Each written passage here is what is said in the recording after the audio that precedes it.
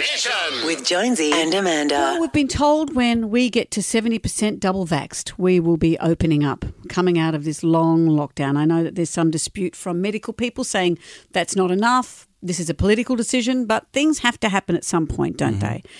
To get to that 70%, many of us in our lives may know people who are, what did you call them? What was your expression? Vaxadaisical. It's like lackadaisical, but vaxadaisical. So I don't really know any anti-vaxxers. There's a couple of people I know, offhand. They're not really mates or anything like that. And then there's vaxadaisical people. They're people that are they've only just come to the party recently. And I'm not saying that with any disrespect whatsoever. When we first found out about the pandemic, I remember the first time I heard about coronavirus was towards the end of 2019. I remember hearing about it, and I remember that we did jokes. Remember they were stealing toilet paper. It was around the time of the Hong Kong riots and stuff like that.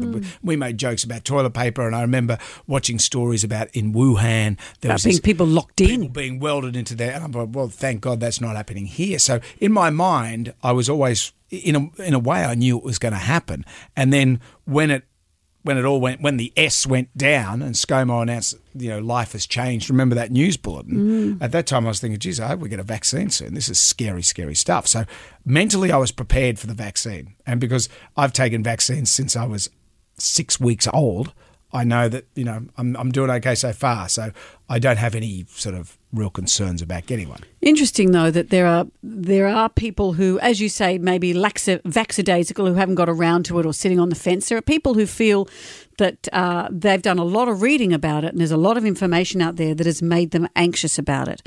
Have a listen to this. This is from the TV show Question Everything on the ABC and the fabulous Jan Fran. I love her, but this I thought was very interesting. There's a lot of COVID vaccine misinformation on social media. It's the type of stuff that your cousin thrice removed is suddenly sharing.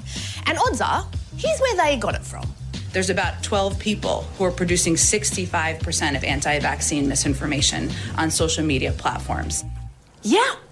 From a sample of anti-vax content shared to Facebook and Twitter 812,000 times, 2/3 of it were tracked back to 12 people, dubbed the Disinformation Dozen. Among them, physicians, a bodybuilder, a wellness blogger, and the nephew of John F. Kennedy, incidentally. So, how does this happen? Well, quite easily, actually. Here is a single article that has potentially reached thousands, if not hundreds of thousands of people. We know this because it was shared 12,000 times on Facebook alone. This article was written by this man, who has published 600 other anti-vax articles since the pandemic began. And he's not just on Facebook, he is everywhere.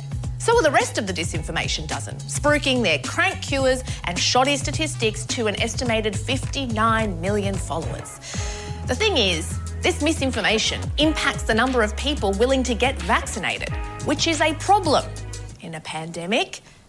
Yes, these are uncertain times, and it is absolutely right to ask questions, but it is important to remember that what might seem like a grassroots movement of millions of people is largely being driven by the interests of just 12. Wow. And that's not the first time I've heard that. I've heard that before, Jan. Wow. And then you get people like poor old Guy Sebastian, who's not an anti-vax guy, but then he's doing this bumbling, backpedaling apology that he doesn't need to do. Jonesy and Amanda's Jam Nation.